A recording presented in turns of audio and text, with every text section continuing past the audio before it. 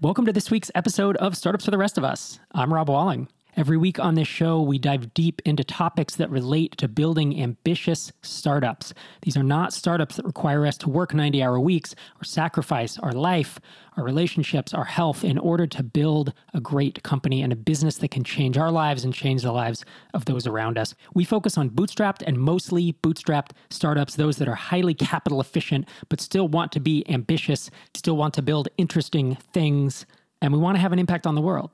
This week, I have a really interesting conversation with John Howard of Slingshot, and he actually connected with me through MicroConf Connect. That is our Slack channel, has more than 1,600 founders and aspiring founders. It's microconfconnect.com. We connected there, and he was asking me some pricing questions, and I said, look, I don't do consulting, but I'd be happy to have a conversation with you if we can record it, and if it's good, we'll put it out as a podcast episode. So that's what this conversation is.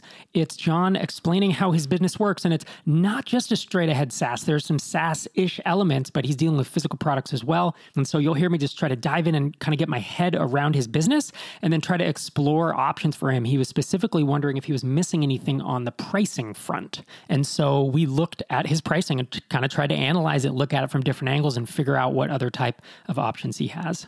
But before we dive into that conversation, I got a couple emails with feedback on episode 525, which is where I read on air an email that I had sent about 15 years ago around the time that I acquired .NET Invoice, and it was to a friend of mine who I was asking to be a co-founder. And I got a couple pieces of feedback on that episode. The first was from Ralph. He says, I really enjoyed the episode where you read your old email. I've listened to 124 episodes of Startups for the Rest of Us continuously back to 415, and I've cherry-picked some older ones. So I'd already heard about your purchase of .NET Invoice, how you'd made mistakes, etc. However, hearing it again from the viewpoint of the ghost of startups past, rather than you looking back from today, brought home the distance you've covered in that time and that others could do the same. I particularly liked your analysis of why you were seeking a co-founder and why the friend you approached would have been wrong. Other piece of feedback comes from Daniel, and he said, I liked the episode this week, but I'm in the group that would completely disagree with you about a business plan. And to cut in here, in the episode, I talked about how my friend suggested we should create a business plan, and that wasn't something that I wanted to do, and I didn't think it needed to be done for this little product. So back to Daniel's email. He said, obviously, you caveated that point heavily and said that they're good for some people and not others. However, I challenge you to take that further. Just an idea, but why don't you debate that with one of your regular guests? I'm sure one of them would take the opposite side. It could be of use for anyone starting out to hear both sides of the discussion. Best wishes and happy holidays. Thanks for the suggestion, Daniel. I may take you up on that. And in fact, if you have been a guest on Startups for the Rest of Us and would like to come back on and discuss business plans with me, I'd be happy to do it. I think that the stance that I take is I believe in having a marketing plan and I believe in having a budget. And a marketing plan can literally be a one-page Google Doc with bullets in it or a Notion doc. And the budget is usually just a spreadsheet that gives me some idea of how I'm not going to run over. That is my quote-unquote business plan. The business plans that I was seeing you create with the software just seemed like a lot of extra headache and work and guessing. And so I think that's, maybe we're using different words for it, or maybe, Daniel or others feel like even for a product that's doing $500 a month or you think is going to make $1,000 a month, that you should actually create a full-on business plan for it. And I think I'm just more of maybe a lean thinker than that, or maybe I also don't love a lot of process and creating a lot of documents that I think don't have a lot of value to me. But that is my style. And I do tend to keep stuff in my head until it needs to come out, and I might write a quick document that is describing the direction we're headed. But I know that other folks want more detail. And I do think it's kind of an interesting way to think about it, that I don't think it's one size fits all. So anyways, thanks for the feedback, guys. Really appreciate it. And now let's dive into my pricing deep dive with John Howard of Slingshot. John Howard, thanks so much for joining me today. I appreciate it. Thanks for having me on. Absolutely. I'm pretty excited to dig into pricing for Slingshot. You hit me up in MicroConf Connect. If folks aren't in there, we have more than 1,600 founders and aspiring founders now in a Slack group. So microconfconnect.com. And you DM'd me and you said, hey, I heard you give some pricing advice on a recent podcast. You want to chat? And I was like, well, I'm busy. I got stuff going on. But if you're interested in perhaps coming on the podcast, we can have a pretty good conversation about it. So I appreciate you taking the time to do it. That's so awesome. I appreciate it. So if folks want to check out what you're working on, it's useslingshot.com. And your H1 is your easiest swag campaign ever, quality branded swag a custom merchandise store for employees and fans and worldwide fulfillment. And where you stand now, you're the only employee, you're the single founder, and you do have, you told me, many contractors who are doing design or development or fulfillment or just filling in all the gaps, that you can't handle on a day-to-day basis as a founder. Do you want to give folks an idea of where the business stands, whether you are willing to share revenue or just some type of size to give an idea of the stage? You launched it is December of 2020, and you launched it in January, so it's about a year old, but I'm guessing you had worked on it for quite a bit before then. Don't mind that at all. Basically, 2019 is when I launched it, actually, the January 1st. Oh, it was almost 2 years. Oh, got it. Yeah, so totally different model. That was working pretty well. We had about 10 clients on that model. It was month to month. It was a neat swag store. You give away points, and you can kind of transfer those points into like, hey, you did something great. There was a KPI or a birthday or start date. Really fun, but we knew it was one of the things that wasn't a requirement at a company, but I was still trying to build that really fine product market fit was a necessity, and it's hard to do. And COVID hit in March. And so when that hit this year, every single person quit except for one. We were still trying to build out that market and find out what that was. And since then, I've met with a lot of smart people since then that helped me kind of guide my way to the true product market fit. We now have an awesome platform that, as of now, we're going to hit around 200,000 by the end of this year in revenue. I still am the only employee, and I'm wearing a billion hats, as my wife knows. And other than that, I am able to really export and pay premium, people that I actually physically know, but I pay for, fulfillment and some warehouse, and I pay people for marketing and to help me out with building new product releases, but it allows me to really focus on sales, client relationships, and et cetera. So we're doing really well. It's a totally different change, but it's still in the same vein that we are giving away great swag to people who deserve it. Yeah, and that's the thing is your background is in design and UX, and if folks want to check you out on Dribbble, you have John Howard is your username, and you actually started an agency called Black Airplane, which is at blackairplane.com, that you exited about 4 or 5 years ago, and you sold it to someone who could level it up. But I mean, the logos on the homepage of that are Coca-Cola, McDonald's, Home Depot, the Weather Channel. So, I mean, those were, I'm assuming, many clients that you closed, right? So are you the double threat of an amazing designer and also an enterprise salesperson? That'd be a little braggadocious for me, but I appreciate it. I think really, I look at things more from a user experience side, and that's what has given me an ability. I've always wanted to start a business. I think that was my first love. I lost my job at an agency that I'd worked at, and it kind of forced me into, hey, why not start an agency? You love business and you love doing design work. That was the kind of love story there. And because of that, I put all of my effort into making that happen. And that was Black Airplane. I did not do any development there. It was really just design. We ended up working with some really amazing clients. As you mentioned, some of those, Coca-Cola being one of the most recognizable here in Atlanta. And because of that, I kind of handed that off at one point because I really wanted to go build a product company, especially working with products all the time and people who are doing products, and just keeps you energized. And I handed it off to people much more formidable to me to building an agency and building that up. And they're just doing a tremendous job now. And they've made it now the full gamut of design and development. So it's really grown. It's blown up now. They're about, I think, 18 people now. And when I left, it was 2 people and we had 8 contractors. So a big change. Good for you. That's cool to know when to hand something off and, when to let it kind of, take wings and give it to someone who perhaps can take it to that next level if it's not something you want to do. I'm curious then, so you were running this agency. The description on the homepage is we're a digital product design and development firm in Woodstock, Georgia, and we're on a mission to make sure no digital experience gets left behind. You obviously have the chops, whether your own design skills or through the network of contractors or employees that you've worked with to build full-on digital products, web and mobile, whatever.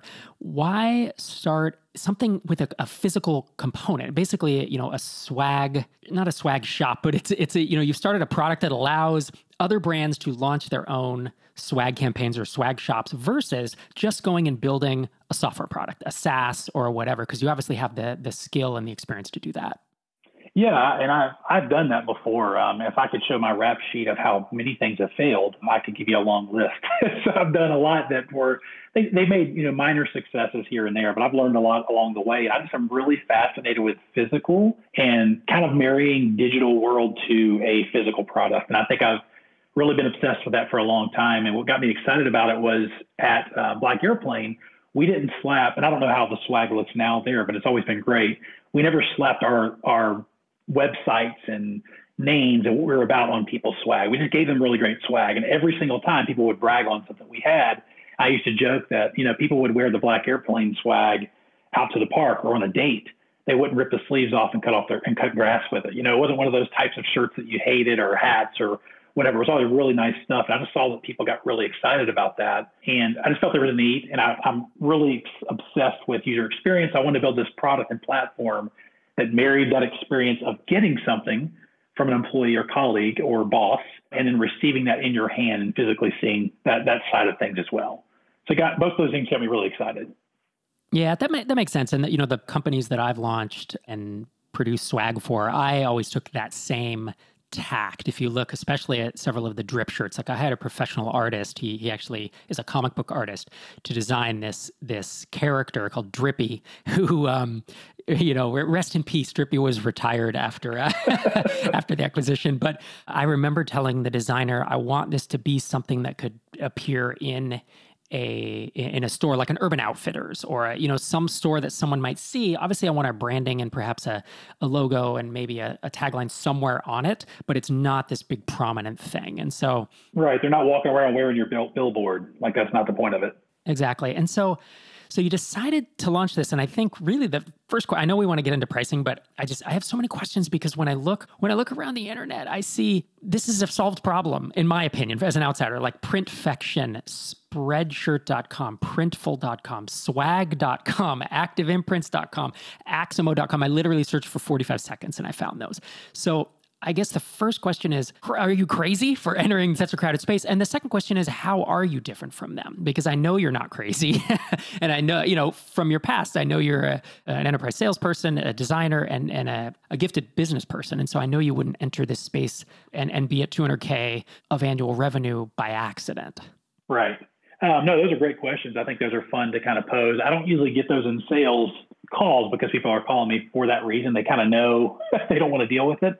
And I think that's the question. Usually, or originally, I thought, man, people just love giving away swag. Even we had the points system in place. The reason we killed that is we thought that people wanted to give away things. We thought that was the solve, and we wanted to give away great swag, and they wanted a platform to do that, an avenue to really reward people. And I think they still do. Just nowadays, it's just overwhelming. And these people that are in people ops is really the general term because there's so many that are involved. I started out with more people ops demographic I was trying to reach. But I realized a lot of those people trying to give away things or set up things for themselves, they're just too busy. Like, they don't want to do any of that. So even the things like Printful and Printify, I recommend people all the time to that. If their budget doesn't fit us or they want to go do a DIY solution, go set that up. You got to go set up your website, your location. You got to go generate codes and set up your little call to action pages and go print the stuff and talk to vendors and all that. I go on and on with a diatribe because I want that to feel heavy, because it is. Even with a Printify or Printful solution, you're having to go set that up for yourself and get that running. The quality's not there. You can't print in multiple locations. You don't get the same quality of shirts and hats. You can't do things that are super custom and unique. So it kind of like you're bound by two things. One is the uniqueness of the campaign. And the main one, which is 90% of why we sell, is because it's just too much work to go to ship things out to ShipStation, to set it all up, to get it all running, the whole full gamut of the campaign. And our differentiator now is not based on, hey, we do really great swag. Like, that's a given. I don't even sell that anymore when we're on calls. Right now, it's basically like, you don't have time to do this. I know you love your people. We thought we solved that for you. Now what we're going to do is take everything off of your hands. All you got to do is get excited about rewarding your people. And I think when you keep people in that excited, ethereal place when they're working in a job which they're pressured for and pressured to perform, and they want to go home at night and not think about this stuff, is they just want to get excited about their people. And when you kind of remove all the other burden off of them, it frees them up hourly and monetarily to go do a really, really great job at that. And the fact that we also track campaign usage, because again, on Printify and Printful, you can see how many things are sold, but you can't tell a conversion rate of people that did something because of that movement.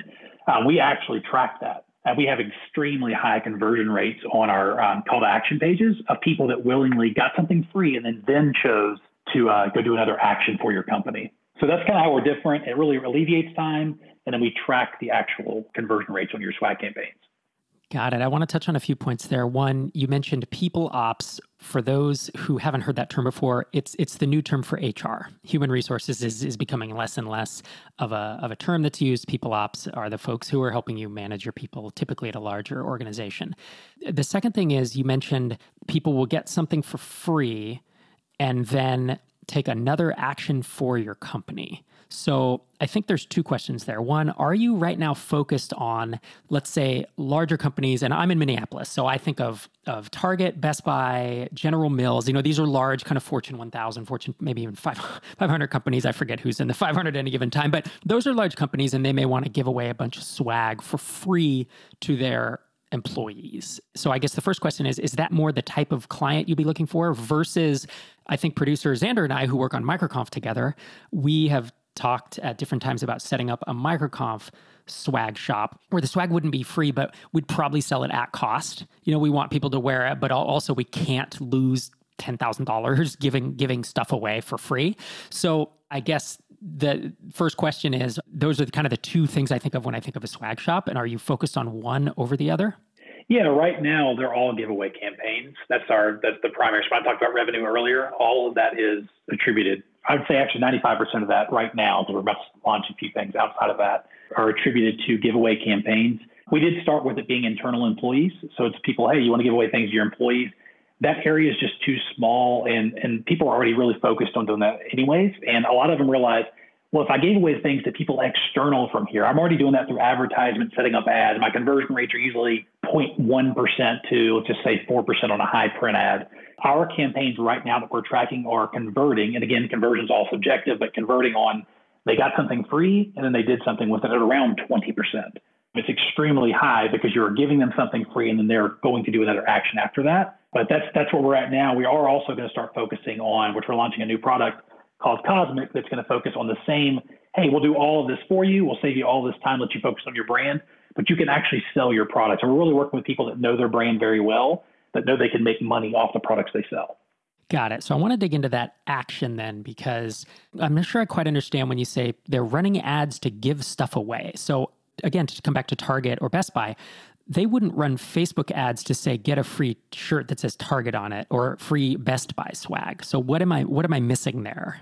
For sure, yeah. They would more run ads to give away something free, like a document or a PDF, and hope that you convert, give your email address to something. But you would not proactively do anything from there. I'll give you 3 examples of what we do. So basically, if Best Buy were to say, hey, we want to run that same campaign and spend all of our money on giving away swag, could be small, large, doesn't matter, but something really unique and cool that we've had done for Best Buy, we're going to give that away free. What happens is these people get a code. So maybe they attended an online conference, maybe they went to something physical at a booth at Best Buy, but they did something. And when they get this code, they go put that in on the internet, which is Slingshot. We have a site set up for them. And then after that, we have a page where they can either close out. It's basically a celebration page. It says, hey, your product's on the way. It's got some information there.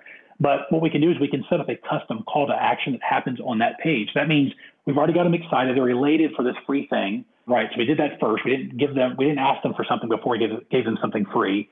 And then after that, because they're at this high of getting excited about something, we then ask them to do a call to action. And 3 of those, to give you an example, recently that we've run, to make it really quick, was one, they wanted somebody to post about beta. This was Illustrator. So Adobe Illustrator had a beta that went out.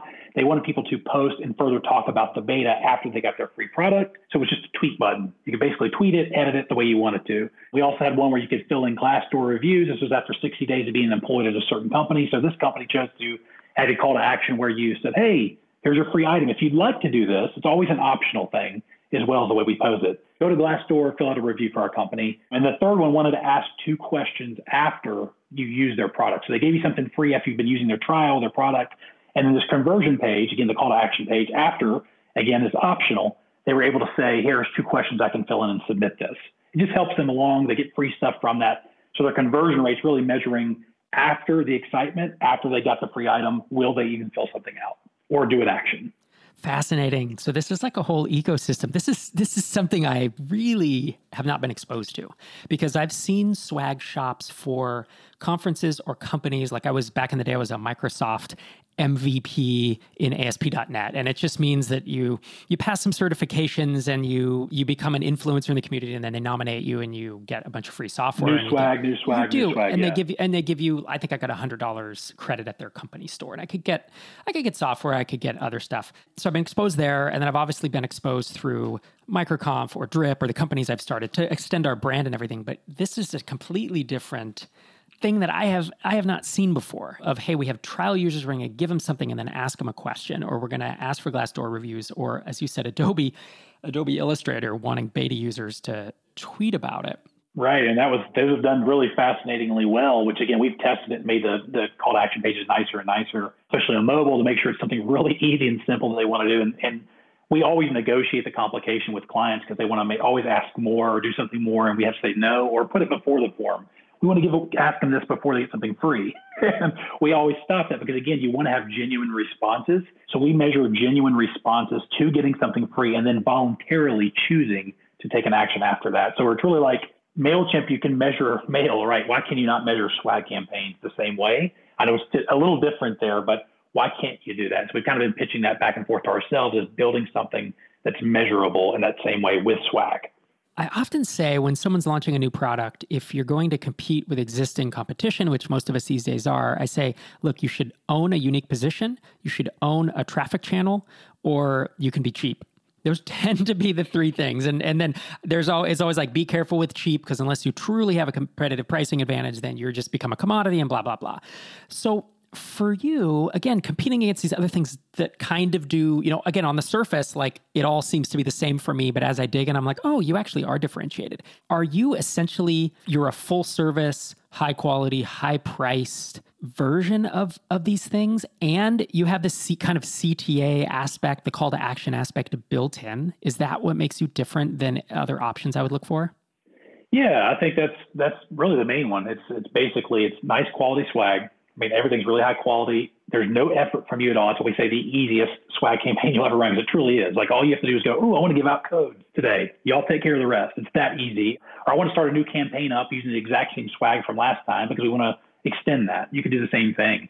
And then afterwards, we want to measure it. Like, it's really that cyclical, like, just get me excited about giving away things. And wow, there's this awesome thing where I can measure this as well. And you could show me that. That's where we get them excited more. That's what we've kind of geared going from people ops now to we're really talking to a lot of marketing people. We started out in people ops, and marketing people are getting super excited about it because they have so many ideas that we could force them to drill down, which marketing people love these challenges, drill down into one call to action. If they want to start a different campaign and test that, like A/B testing, you can do that, but really one call to action you can get them to do after coming off this high of getting something free. Well, and that's what I was going to say is the call to action piece almost seems, aside from the full service, which I think is great because it raises your price point and makes it easier for people to get onboarded, the call to action piece, is anyone else doing that? Tying a post swag call to action where, hey, I signed up, man, I select the shirt or the hat. I love the hat that I just got from Adobe, or that's going to be now shipped to me.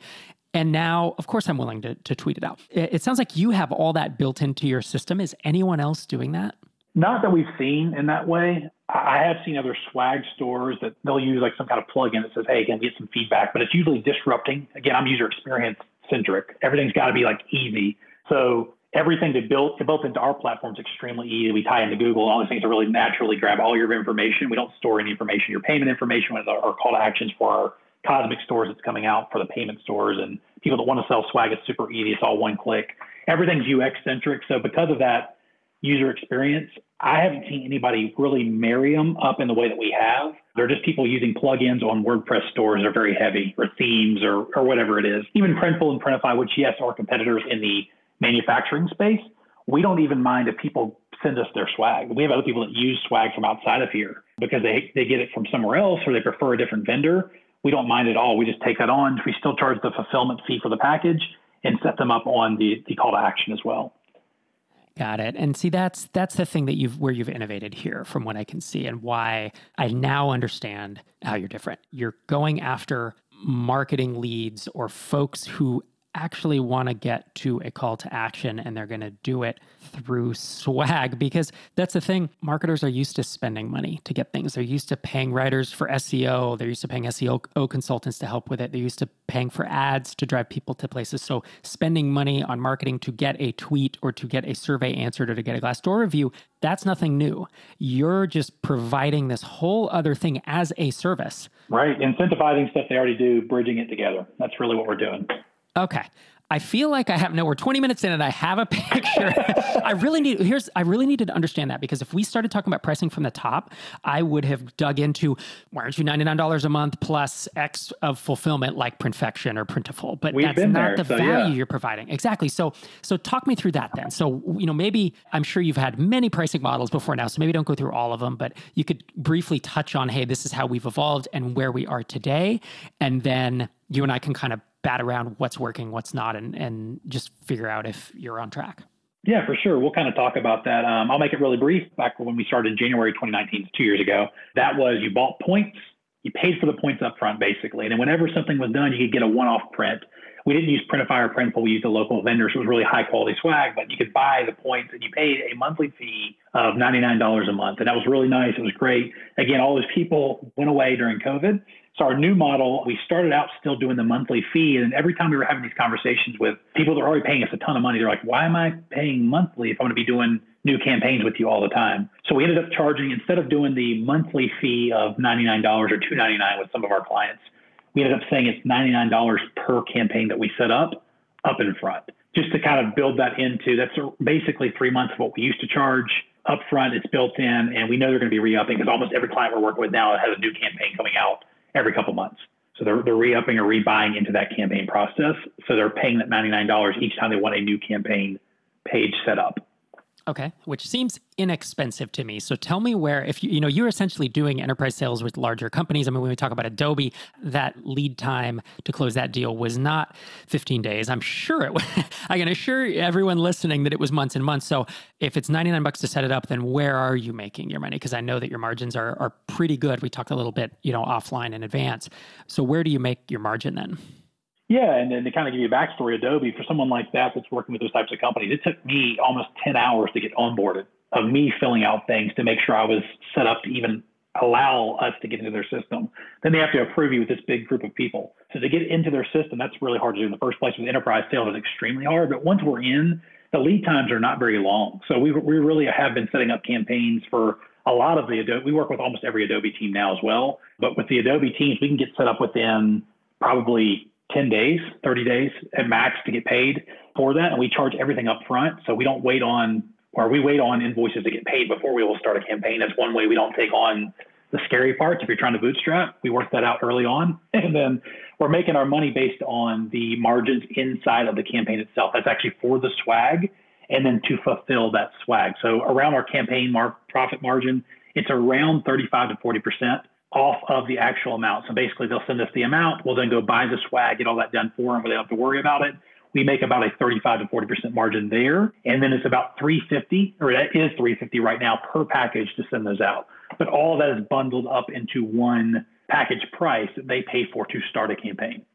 Got it. And so I'm imagining this campaign, since they're pre-buying shirts, hats, mugs, whatever, this is thousands of dollars, if not tens of thousands, depending on, they're basically placing an order with you, right? They're saying, well, I want 100 shirts, 100 hats, 100 mugs, or maybe it's 500 of each. And then you say, okay, that's $8,000 or $12,000. Is that the idea? Yeah. And then what we end up doing too is it's around a $6,000 spend average, around $5,800 now, but we're calculating per campaign that's launched. That doesn't mean we have other ones that are tiny. We work with a lot of tiny companies as well. But those are probably around the 20%, 80-20 rule. But we do work with a lot of small companies as well that run smaller campaigns.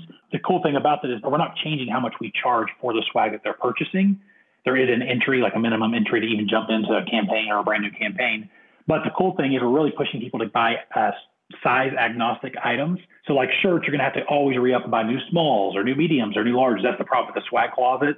We do still order those items if people pressure us to get those types of items. They really want it, or they really want the certain item. But really, we're sticking people to things that could be reused for new campaigns over and over again. And maybe bundled with something new. This year, it's going to be the sticker and the hat and this socks or whatever it is. And next year, it's the socks and this. And they can always have a new campaign running with existing swag. So really pulling from that at all times. That would probably exclude Microconf from doing it because we would be looking for a print-on-demand solution such that we wouldn't want to come up with, let's say, $5,800 to basically populate because I assume you have a warehouse and you're doing all the fulfillment. And that would make less sense for us given that we have no idea what the demand is because we're not thinking in terms of campaigns. This isn't as much marketing, I want to call to action. For us, we truly just would want a swag store to extend our brand and kind of run it at break even. And so that's accurate, right? It's not necessarily a fit for the model that you're looking at. Yeah, think of a Microconf. Everybody that I know that's in that group that I personally know is a DIY person. They're setting everything up. They're chaining it all together. There are no-code solutions. Even Slingshot's built on no-code. Almost everything is. We've done some custom code in it, but majority of 90% of Slingshot's built on no-code. And we're doing that, making this much with having a no-code solution in play. And because of that, I think a lot of people want to chain together their own stores and their own brands and put their logo wherever they want, but you're very limited on what you can purchase.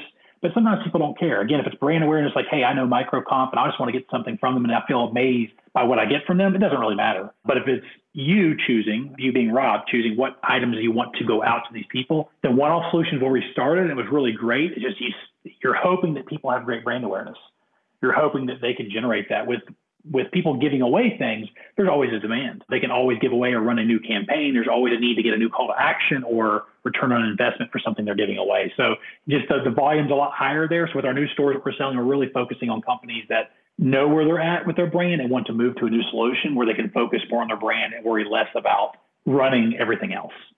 How are you finding these new marketing customers? Because it feels to me like this is something I haven't heard of before, right? Of using swag truly as not just brand awareness, but as a marketing asset that I'm going to give this away in order to get the call to action, the tweet, the survey, the Glassdoor responses. So I can't imagine anyone searching for this. If I'm in marketing at Target, I'm not searching swag to give away so that I can, get someone to tweet about Target. So, and that's a challenging position for bootstrappers to be in because you often want to fill demand. That's the easiest way to do it, right? Is there's already search demand, there's people seeking it, and I can either run some ads or I can do content or SEO and I can get in the way of that traffic channel. It wouldn't seem that you're able to do that. So how are you finding new customers? And then we'll actually talk about pricing. I promise we'll actually. No, yeah, that's fine. I think, and the cool thing is too, when I tapped you for pricing, it's like, I know where I'm at, but I want to make sure I'm not in the wrong place. And anybody having other opinions and ears as smart as you would just be helpful, which is the reason for that. But aside from that, yeah, like you said, it's not easy. There is a lot of, not training, I would say, but there's a lot of people like that, the eye-opening moment that you had 20 minutes into the call. I have to make that happen usually within 5 minutes of a call. I always schedule my calls for 15 minutes to force that kind of reaction. And our demo is only 30 seconds to show the actual platform. So when I do that, it's really like, hey, how do I get somebody on the phone? Before that, it's really writing about it a lot, talking about some of our success. I'm not an influencer by any means, but I do work with a lot of enterprise companies who know that, hey, if John's saying something in this area of user experience, I'm going to at least go check it out and trust it. So I have I would say not a lot. I have a great group of advocates on my side that have helped me extend my voice and reach because I'm a transparent guy. I'm open about everything I can talk about. I'm always reaching out to someone as I did you. I didn't do that to get on this call today, but as you said, I reached out just hoping I could get your ear. And I think that's the whole thing is like, I've made a lot of relationships that way. So I'm not really doing traditional marketing and sales right now. We are working on setting that up. But right now it's very much word of mouth through LinkedIn, talking about different ways that people are looking for things. But no, they're not finding us organically searching through that. But the cool thing too is everybody that's filling out these call to actions and claiming swag is coming through our domain to do so. So that's adding, the volume is ridiculous. If you look at our stats, our volume is ridiculous, just people passing through. So we've had quite a few people come through. Ooh, I love this system. Can I talk to you about this for their company? So you have a viral loop there. Right? Yes, that's built in. I've been doing that for 10 years and making sure that's in place when we launch. So that's built in. That I don't have to spend a lot on marketing right now to do that. That's interesting. Yeah, because I think as we talk about pricing, like one thing in the back of my mind that's a little disconcerting is that you're not on subscription, and that if you don't have repeat buyers, the fact that you said that Adobe, you're working with most of the departments, probably means that you're just getting new projects constantly. That is what's going to make or break this business. Because if you had to find a new Adobe or just a new client every month or every week, whatever, to fill your pipeline and keep your revenue, this is a grind. This is a sales business. You know what I mean? And the beauty of SaaS or of subscription or recurring revenue is that you don't necessarily have to do that constantly, and you can build this flywheel. Your flywheel is not going to be subscriptions. It's going to be reorders, in essence, from these larger orgs. And has that been the case so far? Like, most of the companies you're working with are coming back and doing, more and more campaigns? Yeah, and even in Adobe, I don't know if they're divisions or what they call them internally, but a lot of people don't even know someone else that works there. It's 21,000, I think, people that work there now, latest count.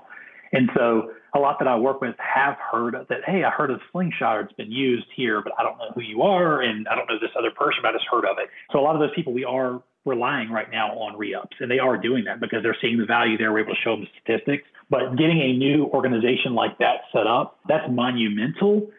So that's why I've stopped and said, hey, right now we're working on how do you get into new organizations that are that large, that have those different groups that can break out and kind of virally tell one another without knowing who started it, tell each other about the product and the service.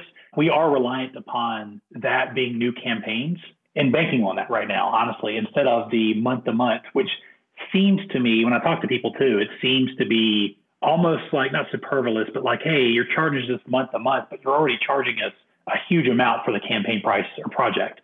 So we talked about building that in so it covers us for a few months just to create somewhat, not predictable revenue, but built-in revenue from that. But we've gone away from the month-to-month and subscription altogether. Definitely have thought about reintroducing it, but I don't think I have the right platform to reintroduce that yet. That makes sense when I say it during a sales call. And that's where I've been really stagnant on, like, should we do this or not? But right now we're killing it, but I don't know how long that lasts without at least some kind of predictability month to month. Right. It doesn't seem to me like the subscription is going to work given this current marketing. You call them campaigns because they are marketing campaigns in essence. And that's why I was confused when I looked at your homepage. I'm like, why is he calling a swag store a campaign? Because again, I'm coming from the microconf, mindset of we would just want a store that's open year round and you could come and buy a shirt at cost, or maybe if you attend microconf, we send you a coupon code where you get it for free. That kind of thing wouldn't be a campaign. And so that's how you're differentiating, right? Is you're talking marketing campaigns. And when I think about how marketing campaigns are thought about, they have a budget and they have an ROI that if we pay $5 per tweet or $10 per Glassdoor review or whatever the number, maybe it's $50, then that's a success, right? If I pay, back in the day, if I could pay $100 per new trial at Drip, we were minting money. And so, when I think about writing a check for $6,000, as you're saying, average price is $5,800 for a campaign, you're right, the $99 a month seems superfluous. So to get us all on the same page, then you charge this upfront fee to manufacture and warehouse the merchandise for this campaign. And then you charge a per package fulfillment charge, right? I think you said it was $3.50. Right. Okay. And is that it? That's basically your current pricing. If I were to come to you from Target today, you'd be like, all right, how many mugs and other things do you want to print? It's $5,000 or $10,000 plus this fulfillment fee. Is that kind of summarize where you're at? Yeah, we want it to be one package price. We do break it down, so you'll see like a line item things because people need that to take it back to their teams because every team works differently. But it is all one package price. End of the day, that's all you're paying. So it's enterprise sales. It reminds me a little bit of like custom software back in the day, or even, I guess not even back in the day, you were running Black Airplane, which was custom UX, right? And that's what this feels like. So the advantage you have right now is that no one else is doing it. Is that right? It's essentially a green field and you can kind of price it within reason where you want it to be. Yeah, I think there's somebody that can always come up with something competitive. I'm kind of not excited about that, but I do look forward to beating them, the competitive nature in me. But really, it's once they talk to us, they're going to get that same experience. Can that scale always? Can it always be scalable? I think it's going to be our next big challenge is can we always scale the experience that the person on the other end, i.e. in this case, you would receive every time you engage with our team. And like that, like you said, it's like very much like Black Airplane. It was an agency world. I'm used to selling to enterprise companies that they invest in. The cool advantage, I think, here, and I know there's other things like Printful and Printify and et cetera, there's a million of them that exist, is you're having to piece those together. But most people are sending swag out into the void and they're paying for that. They just do it. Like it's natural. Oh, I got a startup or I have a company or a new initiative. I'm going to buy swag for the whole company. We're just helping you measure that and make it meaningful. So I think that's really the advantage, that every time I talk to someone, it's completely unique. It's like, oh, wait, I'm already doing this, but you're going to help me actually do this, like do something with it and make it mean something. And so I think that's what gets people's eyes really wide. And they're not really paying a premium when it comes to, we bought the swag, we went to the post office, we got everybody's addresses, we shipped all this stuff out to them. We have to store it all now in our swag closet. Like even my LinkedIn, I said, I'm saving you from your swag closet and saving your sanity or something like that. It's being cute, but playing on that, it's a lot. People don't always use this swag. They don't always do that. So we're kind of helping you get really great stuff that actually means something that people will use that you can measure against for an ROI. Got it. And I mean, when I hear your pricing, it seems to make a lot of sense. I mean, the fulfillment cost, I'm used to it. That's what FBA, Fulfillment by Amazon, does. I mean, that's what any warehouse is going to charge you. They're going to charge you a monthly storage fee, which it sounds like you bake into the campaign cost. So it's all one line item, or I know that's line items, but it's all one big price. And then, they charge storage and then they charge fulfillment. And then, of course, the actual payment to USPS or UPS or FedEx or wherever you're shipping. All that feels like it makes sense to me. I feel like when I think about your pricing, I think your setup fee is $99. Should that either go away or should that go up? Especially for the first one, like that's where I would be thinking there, and then I would be thinking about your margins on your large quotes, or just any quote, right? Have you had complaints about, hey, we quoted $5,000, that's too much? Can you build an extra 10, 20, 30% margin in there, given that you are not a commodity at this point, that you really are something that is value add? Someone would have to chain together all these other services in order to do it. You're already charging a premium price. Can you charge a bit more? Those are probably the only two areas that I think of, is that setup fee or effectively just raising prices, building more margin into your quotes. Yeah, and I think too, as we move, and I work with great people ops people. So when I say this, I mean this to my dearest heart. I love working with people that are super, super focused on just loving on people. Like that's just the way I've always done business. Sounds cheesy, but that used to be my quote on everything. It's like love on people first, everything else will follow. Is I want to make sure that the people I'm working with are focused entirely on their people, not just the campaign, but in that vein of thought.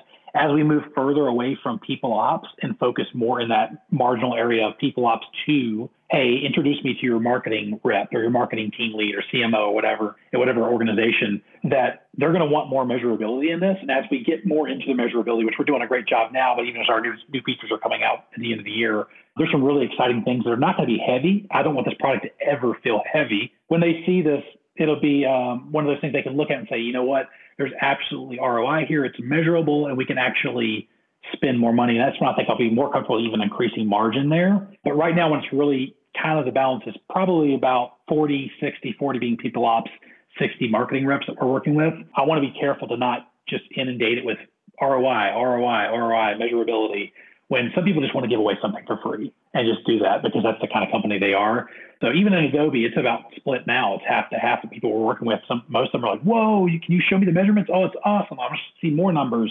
Somebody said the other day, more numbers is better for me.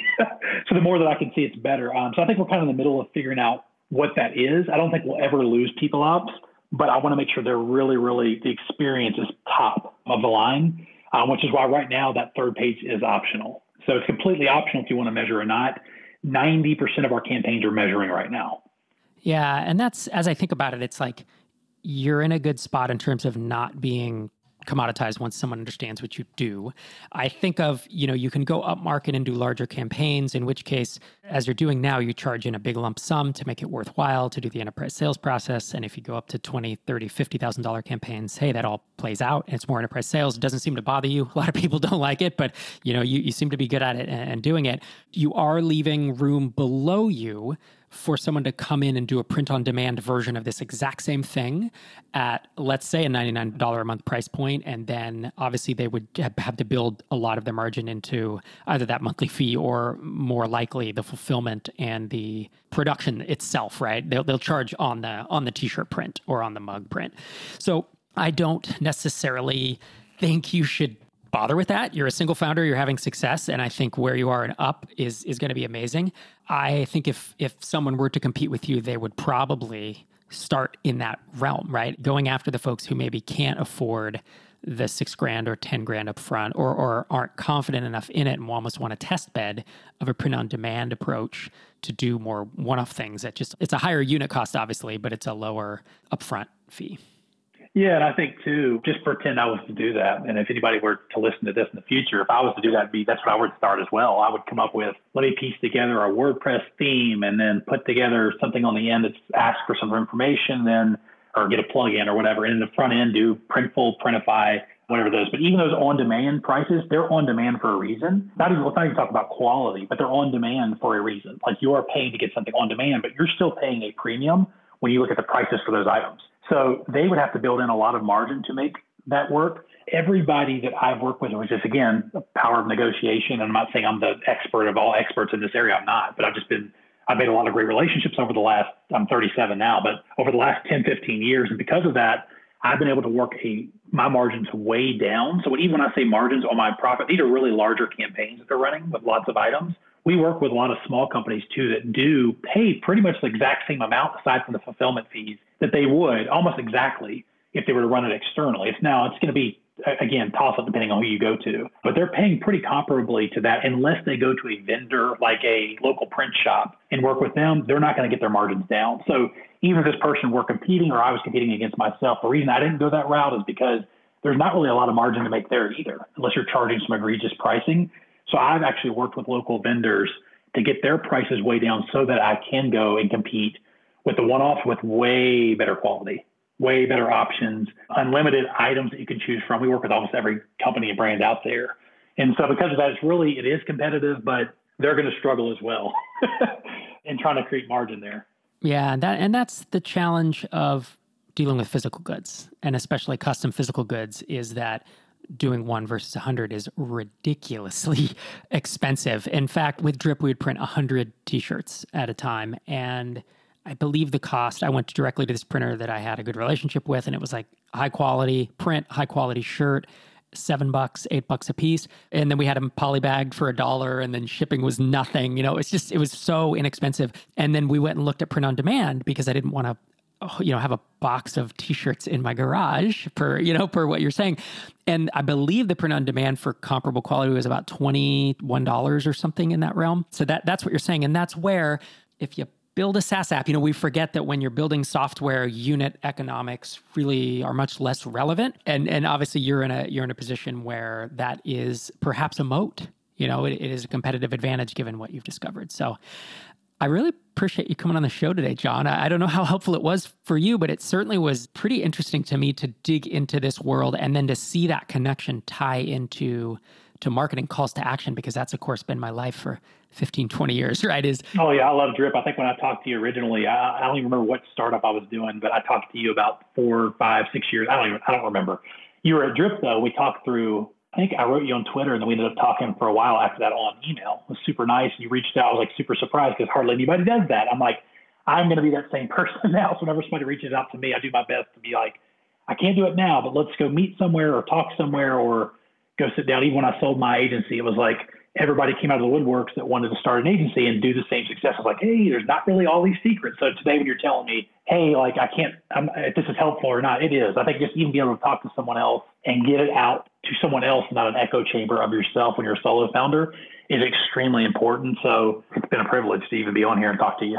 Yeah, it's been great. And as a single founder, I would recommend, I'm sure you've heard me beating this drum for years, but mastermind group, like having 2 other founders who you talk to twice a month, who are in this essentially with you, even though they're not your spouse, significant other, or co-founder, but they're on that journey. It's something I really recommend for single founders, having been on that journey and felt the loneliness of that. Oh, it's heavy some days. I know. I've been there. If folks want to keep up with you on Twitter, you are Use Slingshot is your company, and Howard C. John, John. And of course, useslingshot.com if they want to check out what you're building.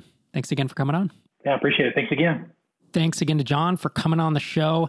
After we recorded, he actually Slacked me, I believe it was the next day, and he said, kind of random, but I was thinking about our conversation the other day, and I do think a monthly fee could be at play if it adjusts their fulfillment cost. we charge $350 per item currently. And if it allowed them to set up unlimited events, since currently we charge $99 per event.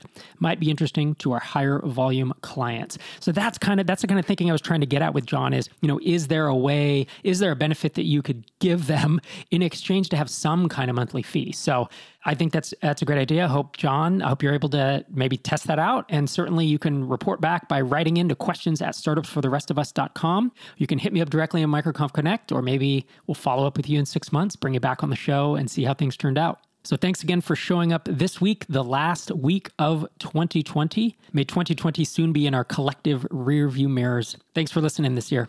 I'll talk to you next week.